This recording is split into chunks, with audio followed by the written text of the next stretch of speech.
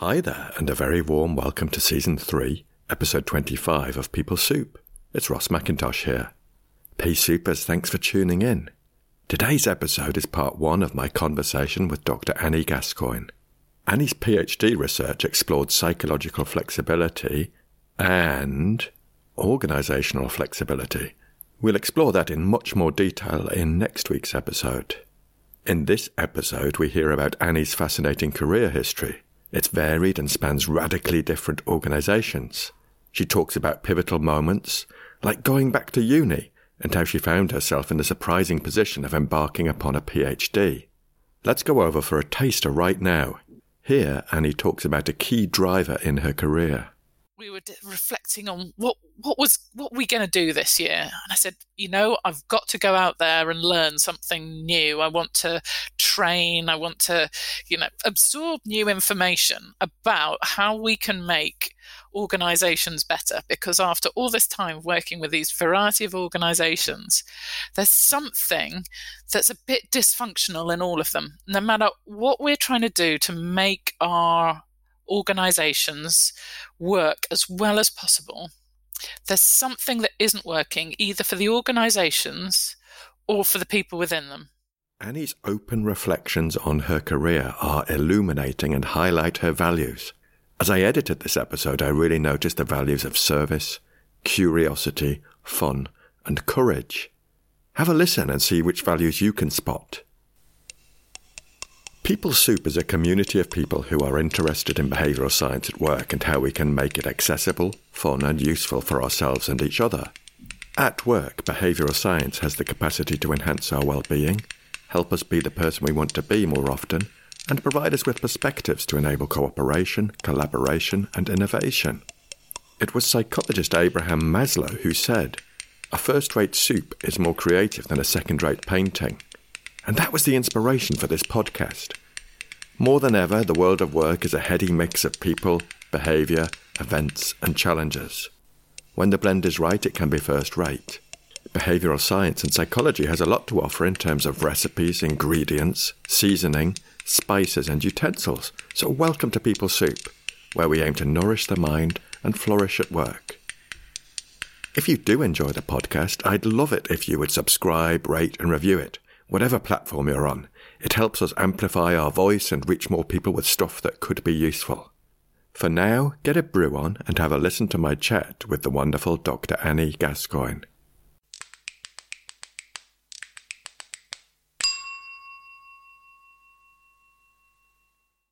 Hey Supers, here I am, on a new platform which I'll tell you about in a moment. But first of all, welcome Dr. Annie Gascoigne. Thanks very much, Ross, and Pea Soupers. Hi. Very welcome. And the new platform we're using, I'm a bit of a geek, and I'm using something called Squadcast. So far, so good. The controls are really intuitive, and I think I'm liking it. How's it at your end, Annie? Yeah, I'm liking it. Really smooth, very friendly email instructions to get in there. And I'm particularly liking that it has labelled me sociable presenter as my identifier. So Annie, you'll be familiar that I've got a research department, and they've been digging around into your past and history. So I'm gonna present you with what they've come up with, and let's see whether they've got anything right. Basically, they're not the most reliable. Yeah. It tells me here that Annie has over 20 years' experience across a wide range of organisations, doing stuff like working as an external consultant and coach, but also an internal manager of people, projects, operation and change. And the types of organisations were multinational corporations through to startups, including financial services and charities. It sounds like you've got it all covered there. Wow. Yeah, it sort of feels like I've spanned quite a wide lot of organisations over those 20 years plus. Brilliant. You transitioned into organisational psychology, and I'm sure we'll come back to that later. But your doctoral thesis explored organisational and psychological flexibility, which gives you, from my perspective, gives you a real edge in the world of organisations and how we can support organisations being being their best selves, if that doesn't sound too corny, but using evidence-based practice. Yeah, that's exactly it for me. I think a lot of those 20 years were kind of winging it a bit, and that's not necessarily a terrible thing, but a lack of evidence about what works. And I really wanted to be more able to make decisions in the workplace that were better supported. Why am I doing this? Why am I getting my team to move forward in this direction? Do we have any reason to suggest that this is actually going to work other than I've done it once before? I love that, because I do think we get attached to things we've done before. Yeah. It's that human thing of looking for a pattern. Well, this has worked before, let's do it again. Yeah, absolutely. It makes us feel safe. It's such normal, natural behaviour. There's this worked for me.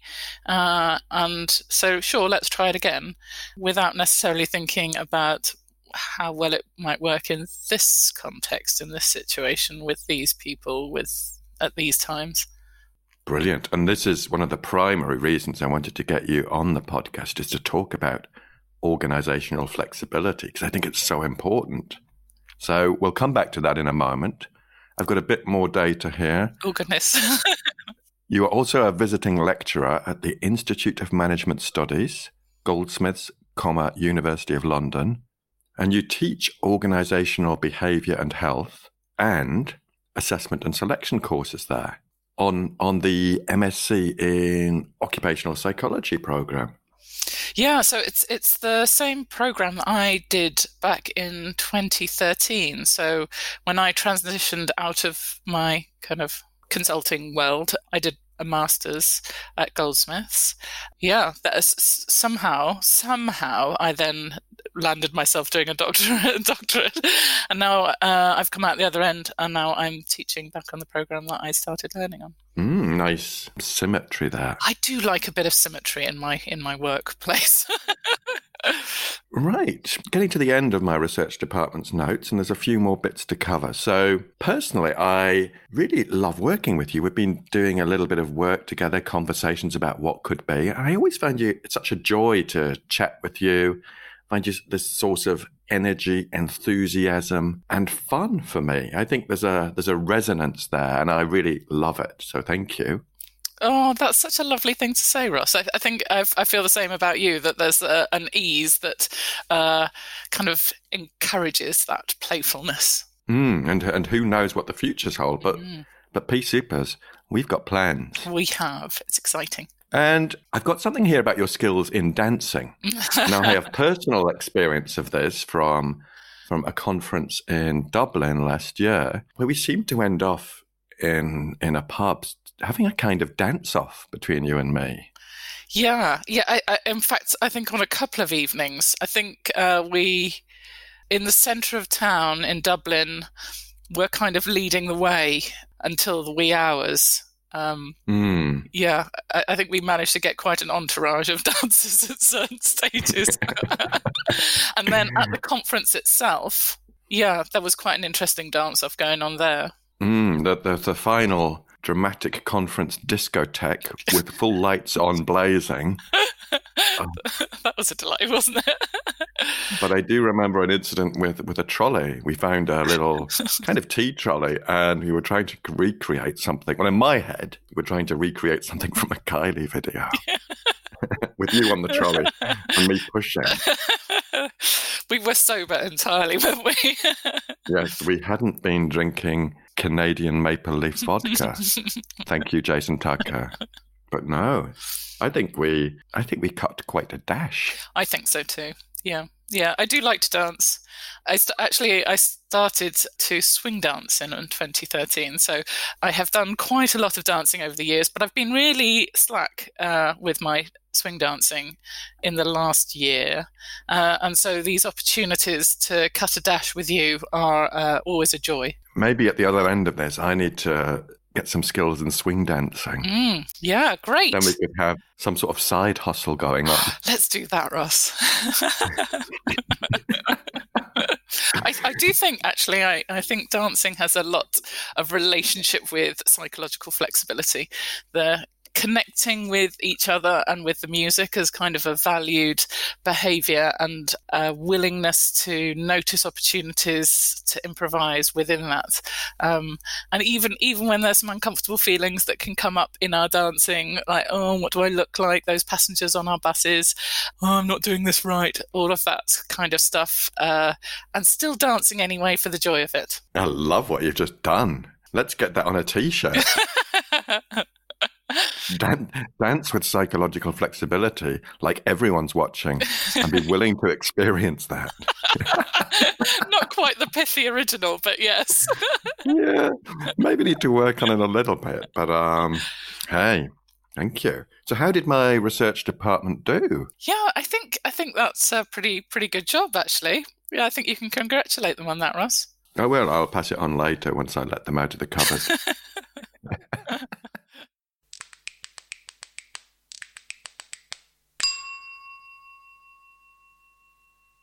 Annie, I wonder if we could delve a little bit into your career. I wonder if you could expand on the evolution of your career, maybe reflecting on some significant moments. And I'm hoping one of those might be the moment when you thought, I'm going back to uni. So talk me through where it started, whatever you feel like sharing, really. Yeah, sure.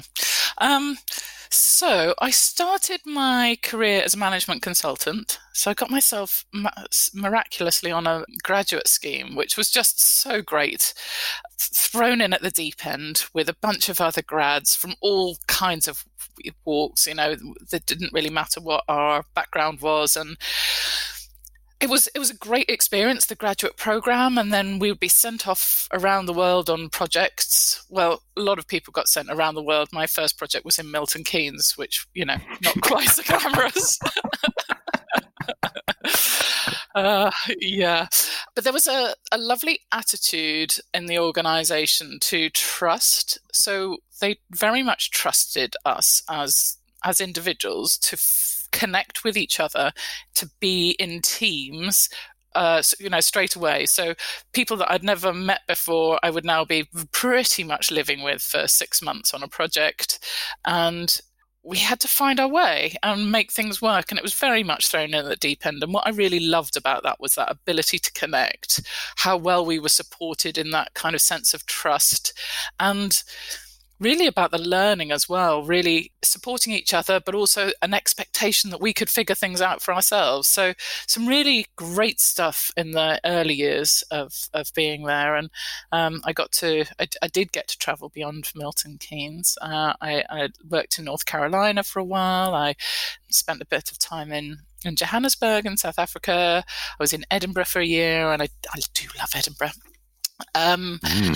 And so, yeah, great experiences, but the environment changed quite a bit, and clients started wanting individuals rather than project teams. So I'd find myself kind of stuck out in Slough by myself without that kind of connection. Still, the organization was trusting me that it's kind of, you've got this, you can do this by yourself, but none of that real sense of connection and support.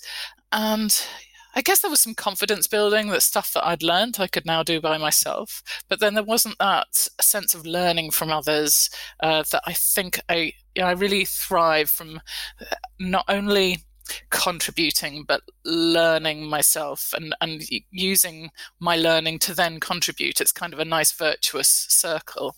And I was feeling a bit of a lack of that. Yeah, and that kind of stuck out there by myself with clients, not so fun. And I decided maybe it was time to change. And so I then I decided to go internal within an organisation so that I wouldn't be kind of thrown out by myself, that I would be being able to belong to a team again. So I was working out in Canary Wharf, and yeah, some really interesting contrasts there. So less of that kind of throwing us in at the deep end to find our way to thrive together, but a lot more of trying to figure out how to move the juggernaut. It's such a massive organisation, and so fascinating seeing how hard it is to shift a massive organisation, how to help it to change. But once it's going in its new direction, oh my goodness, step out the way, or, or join in wholeheartedly because this is the direction it's going in. And that was a fascinating experience to be part of that. But I think I kind of lost a bit of connection with myself and what mattered to me during that. It was all about doing what the Juggernaut was doing, for good, bad, right, wrong. It's not even the words, but for their ends, and I wasn't finding a way to connect with myself. And I decided to do something really quite different. So I went and helped a friend with a startup business. So having worked at this organisation where there were over 400,000 people globally, I went and sat with my friend in her living room every day with her startup business, working with online, it was an online retail, doing high-end, lovely bathroom linens and accessories. And just absolutely wonderful stuff. Not really my bag. I'm not really in terms of interior design. I look around my flat and slightly cringe or something. But I loved being part of the business, and I loved helping my friend pursue something that was really what she wanted to be doing. And now here we are, 10, 15 years on from that, and she's thriving, and it's quite a different business from what it was then. But it was such a fascinating thing to be part of those early days, setting up warehousing, organizing shipping containers from China, from Turkey. Just a completely different experience than working in financial services. A really hands-on, picking up the phone and talking to people about how to hang their shower curtains and things like that.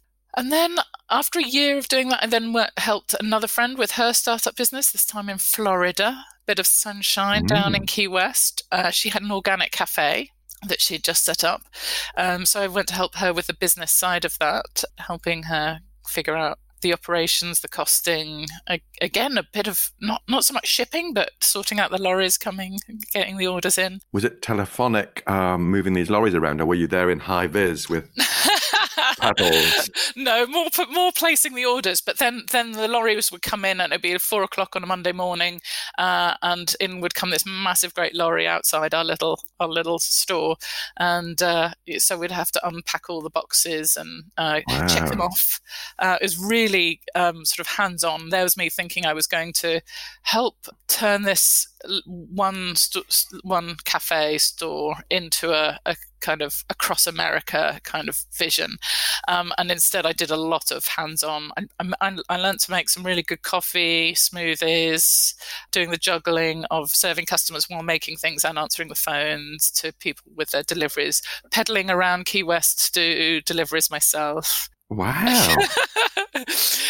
Yeah. I didn't know this about your job history. This is fascinating because I do see those values of between our connection, which is relatively recent over the last year-ish, but I see that supportiveness as a value from you. Yeah, very much so. I really care about helping people pursuing what matters to them. And I think probably early days I would get a bit lost in that myself, forgetting to connect with what matters to me while helping other people. And I think that's something that I've come to learn more recently. But I get such a kick out of helping others. That bit comes quite naturally, I guess. That's what excites me. Great. So please carry on. So we're at the entrepreneur years. Yeah, it's quite funny going back over this, exploring it with you. So there's a bit of a challenge with working with startups at that stage, and that's a financial challenge, Ross. So connecting with what matters to me, there was also a need to live. And working in the cafe, sometimes it was easy to think, oh, well, I can feed myself here quite easily just by feeding myself the smoothie. So sometimes not noticing what was going on in my own bank account, but really it was getting a little dire. So I needed to do something to help myself. And it meant the decision to come home made much more sense. Again, that business has been doing so well. I'm still very close friends with my friend in Key West. they're going through some really challenging times at the moment, as so many are with coronavirus, and having to deal with that as in the hospitality world is tough. But it's just been so brilliant with both of those friends. Ballineum is the bathroom linens and bathroom business, and Dayton Time with a THY as time is the cafe in Key West. We'll get the links on the show notes for this episode, so we can give a bit of a shout out to those two businesses. Thank you, Ross. Yeah, so I came back to the UK. I did a little bit of work, somehow got myself a marketing gig for a bit, playing with the data. So it turned out that I'm a bit of a data geek, Ross, which is a bit strange. Yeah. During my consulting years and financial services years, I was supposed to be sort of helping with process redesign and those sorts of projects, but found myself playing in the systems quite a lot and digging in the data. And then with the small businesses, really trying to help them to see what their financial situation was and projections. So I'd find myself playing in Excel and Access and creating lots of macros and creating all of this lovely stuff. So charts, and anyway, I got quite excited about the data. So I found myself in the marketing gig back here, playing with data, creating nice reports. But then I landed a job back in my old financial services firm. They pay a bit more money, Ross. No shit. Yeah. Yeah, and right at that time, that was a priority. And there was also that thing, they were having a challenge with a particular project. And for me, it was really quite straightforward to land back in there and be able to help them straight away. So it wasn't just all about me and my bank account, but also that ability to serve again. That how can I help my friends and colleagues? So a lot of them were people I worked with before. Yeah, it was a way to reconnect with that. So that was great, and I did that for a year. And a bunch of colleagues from that same company had moved to a different financial organisation, and they had a new project kicking off, and so I moved to them for about 18 months. And that was an interesting gig because that led to me working from home because they were mostly based in the US, and yet a bit of their business was in Europe, Middle East and Africa, and they really wanted a presence on the ground in this region. And I say this region, although most of my work ended up being in the Middle East. So I was on the phone with the Middle East and a few trips out to Dubai, which was very nice. Yeah, but very, very similar work to what I'd done before. But I also learnt to work from home and what worked for me around that, and to connect with my community. So I've been living in my area of London for what's now 18 years. So what's it, about, I don't know, 15-ish years back then. And I started working in my local coffee shop every morning. Before US would come online, I'd go there and spend my time tapping away. And I got to know lots of people, all of the staff in the coffee shop, but also a lot of the community around me who were doing the same thing.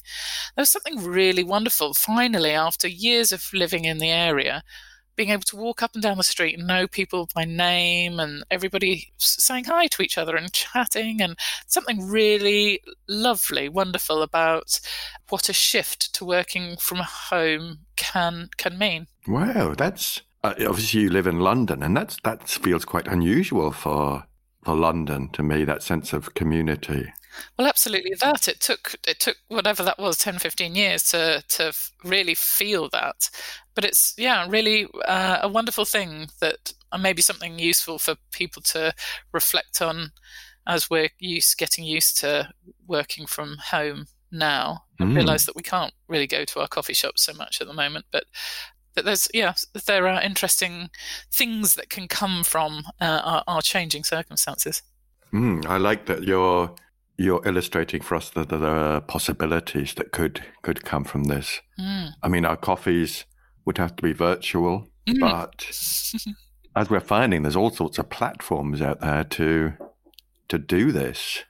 A bewildering array of platforms. I'm loving that you're doing the experimental one today. I think it's cool to just see how these different platforms work. It's very nice. great. And I quite like that they've got they're really focused on podcasting. So it's a really kind of niche platform. But obviously they're honing in on the quality of the sound. But we can still see each other, which is a win. It's great. Love seeing your face, Ross. Ah, sociable presenter. Thank you.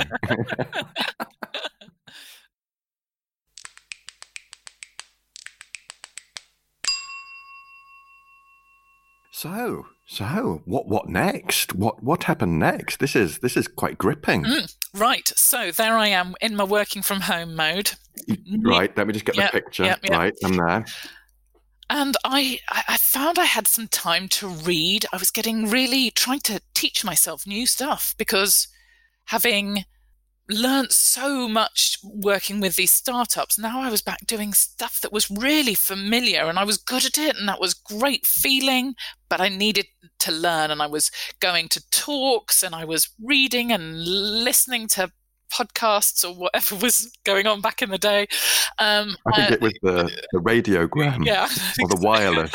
Right, that's no reflection on your age. It's just me trying to be funny. I think it felt like that back in the day, though.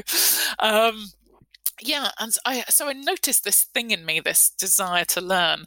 And New Year's Eve, friend and I she'd come over and we'd put the world to rights over New Year. And in the morning, with our hangovers and cups of tea, we were reflecting on what we going to do this year. And I said, I've got to go out there and learn something new. I want to train. I want to, absorb new information about how we can make organizations better. Because after all this time working with these variety of organizations, there's something that's a bit dysfunctional in all of them. No matter what we're trying to do to make our organizations work as well as possible, there's something that isn't working, either for the organizations or for the people within them.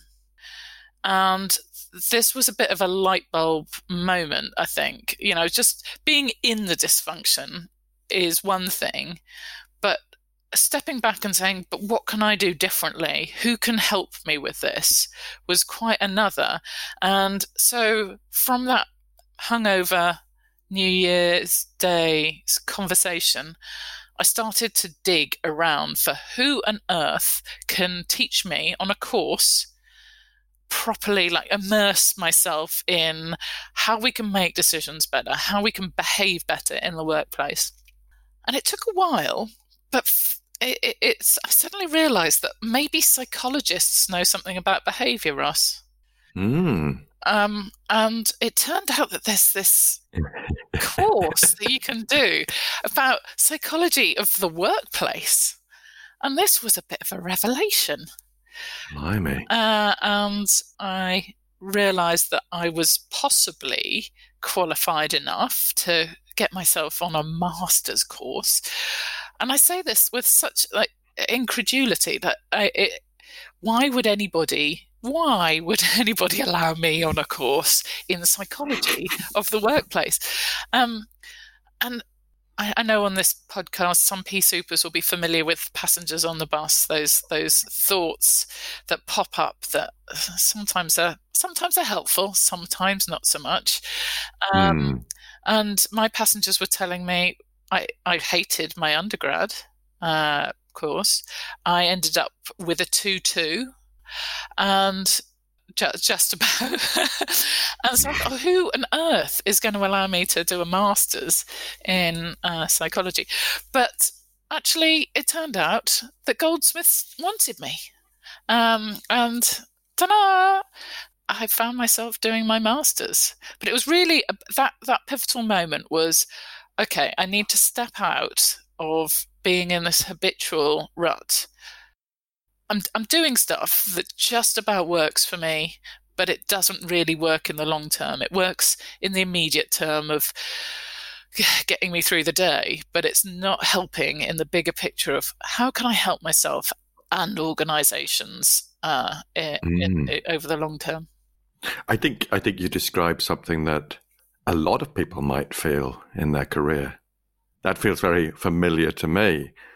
In my case, it was an itch that I scratched for a long time before actually taking a leap and finding my way out. And what was your undergrad in, Annie? It was business management and languages. Mm-hmm. I was trying to do something pretty broad because I had no idea what I wanted to do with life. So something around business seemed to make sense because inevitably most of us work in some form of business. And I enjoyed French. And so that made sense. I'd done a bit of German, so decided to pick that up again. And randomly started doing some Japanese while I was at uni as well. So those were my languages. I dropped the German and Japanese after not very long. So I graduated with French rather than the others, but German and Japanese popped up along the way. So take me back to your first day at Goldsmiths. You entered those hallowed corridors, which always I have this view of Goldsmiths that it's kind of a little bit like the kids from Fame, because you have the people doing more arts-based courses as well, like music, performance, stuff, and then you've got psychology, and it just got that little vibe about it in my head that people might just start jamming in the coffee shop in leg warmers. I am disappointed to say that I've not seen a leg warmer jam in the corridors, but there can be a bit of that vibe. There's a lovely diversity about Goldsmiths. Yeah, how people express themselves, such different styles. It feels like that. It encourages an experimentalness. Be who you are. That kind of that feeling. And I think actually the department that I'm in, the Institute of Management Studies, we're a little bit more sensible. Compared to a lot of the rest of the college. Slightly squarer cousins. Nice. The sort of geeks that observe this tomfoolery. Yes, and analyse it in a psychological kind of way. Yeah. So what was day one like? Well, there was a pre-day one drink session on the terrace, which was very, very nice. So I remember standing on the terrace and having a nice view across London over a few drinks, and actually talking with Jo Lloyd, who's head of the Institute of Management Studies at Goldsmiths, and having a chat with her. And she, on that first night, was giving me a little nudge saying, yeah, you'll end up doing a doctorate after this. I just thought that was the daftest thing, because there's me already with the full imposter syndrome of how on earth did I manage to wangle my way onto this master's course, and she's already hinting at ideas of doctorates. So I quite like having that memory that's still rocking around in my mind given where I got to. But the first day sitting in my first lecture would have been organisational behaviour and health with Jo teaching. Quite a big classroom of students, quite a nice size mix. There was me and one other who felt like we were perhaps the oldies, so it's a bit older than others on the programme, and that was kind of interesting to notice. But actually, there was something fascinating that being back at uni at my ripe old age, and that was really the joy of learning from others, no matter what age people are at. So it wasn't about, oh, look, I know everything now because I'm 20 years older than most of you. It was much more about, wow, they've got some brilliant skills and knowledge and ideas and energy that I admire and want. So those first assignments, which I found quite challenging, of trying to get how on earth is it that academics want me to write?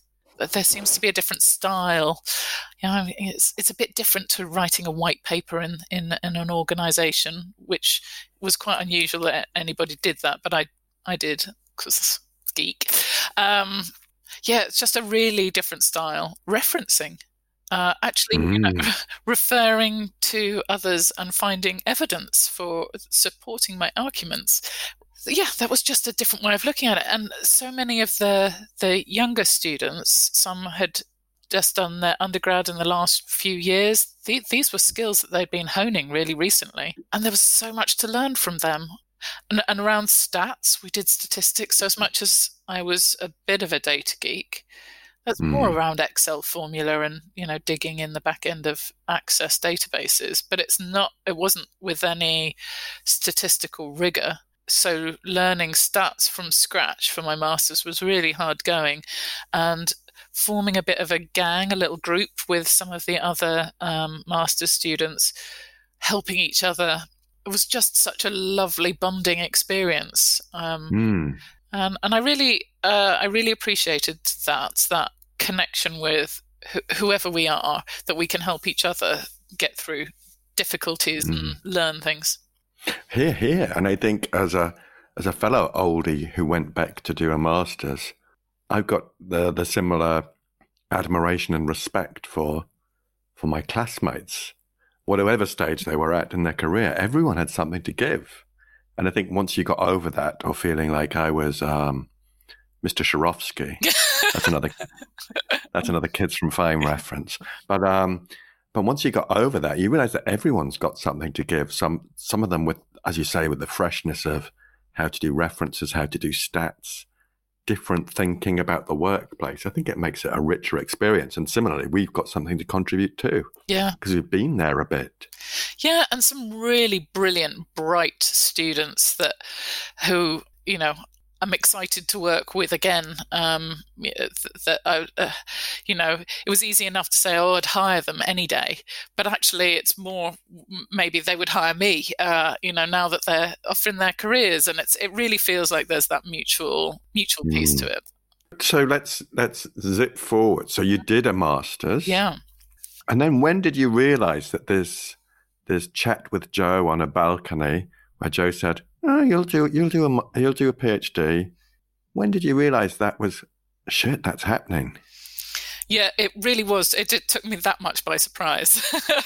So I was writing my dissertation for my master's. So it was the master's is a 1-year program, and it was probably around August, and the dissertation was due in September. I think it's roughly those dates, and I had been putting off thinking about what would come next until after the dissertation was handed in. I'd worry about jobs and things then, but it was starting to get close, and so it was on my mind that I actually had no idea what was coming next.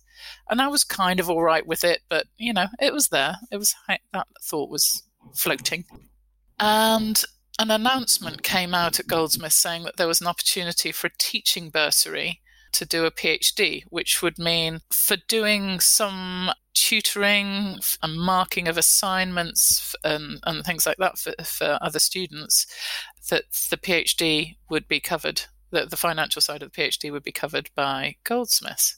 I don't know, it made me think for a moment that maybe, that sounds interesting, but I had no idea what it would be about. What would I do a PhD on? But then I had a couple of people nudging me saying, "Are you going for this? Why aren't you going for this? Do this." And I thought, you know what? I'm going to try. I'm going to see and write a proposal about what I might do a PhD on. There was a deadline, and I'd given myself a week respite from my dissertation. I'd kind of managed my timing so that I'd have a week's respite. And instead of respite, I used that week to come up with a proposal about what I would do a PhD on.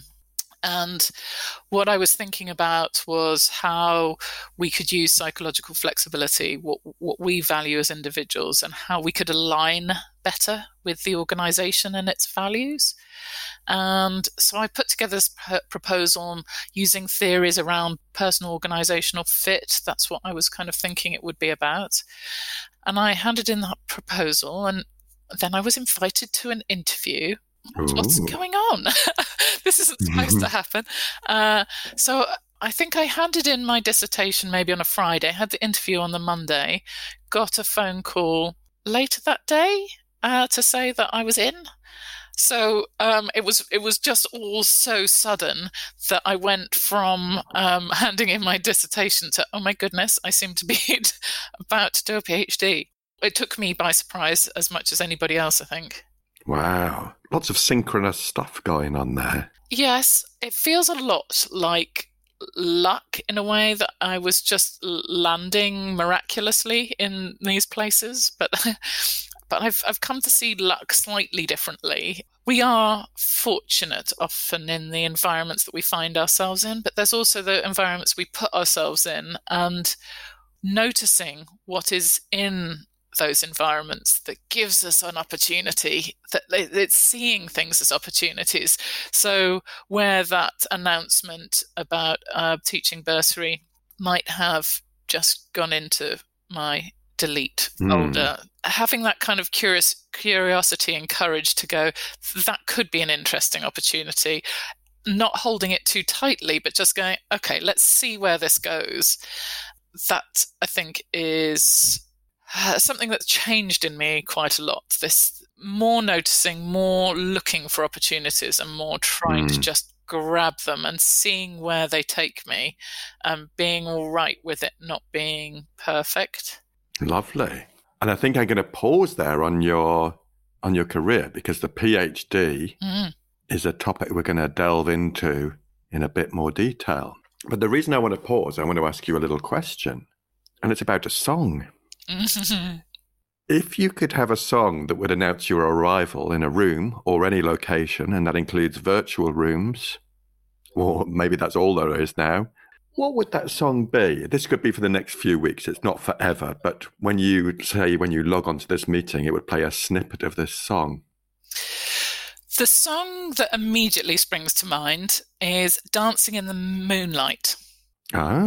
It's such a delightful song that just makes me want to get up and dance and be playful and get everybody joining in together. I think that song came out in the year 2000, and I played it's by Top Loader. It's a what's the word? Copy. Cover, that's the fella. It's a cover. I listened to their album on repeat, but this song endlessly. It was when I was living in North Carolina, and we'd get in the car in the morning and we'd play this and play it again and play it again. But it meant that we were coming to work in the morning, bouncing, and it makes me want to be like a 5-year-old treating a bed like a trampoline and jumping up and down on it. That's nice. That's the vibe. Nice. Now, I would have a go at singing it, but I do know the song, but how the hell does it start? I kind of got this dancing in the moonlight. Everybody's feeling on a bright. It's such a fine and natural sight. Dancing in the moonlight.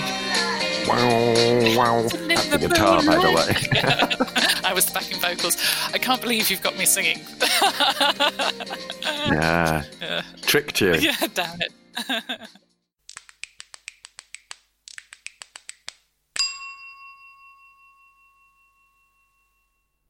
Pea Supers, that's it, in the bag. I'd like to thank Annie for being a fabulous guest and openly sharing her reflections. Tune in next week for part 2, where we delve into her research on organisational flexibility. If you like this episode of the podcast, could I invite you to share it with one other person? I'm really keen to spread the behavioural science and skills with more people. Of course, a subscription, rating or review are also very much appreciated. The show notes for this episode are at rossmcintosh.co.uk, and this includes links to a few different platforms. I love to hear from you, and you can get in touch on social media and also at peoplesoup.pod@gmail.com. On Twitter, we're at peoplesouppod. On Instagram at people.soup. And on Facebook, we are at peoplesouppod. Thanks to Andy Glenn for his spoon magic, and to you for listening. Look after yourselves, Pea Supers, and bye for now. What we'll do in that segment is I'll just try and play it in the background, so we've got a bit of how it could sound as opposed to our a little clip from the cover version, but I love that. I love the way it's quite evocative of a memory for you. Yes, definitely makes me want to get up and bounce.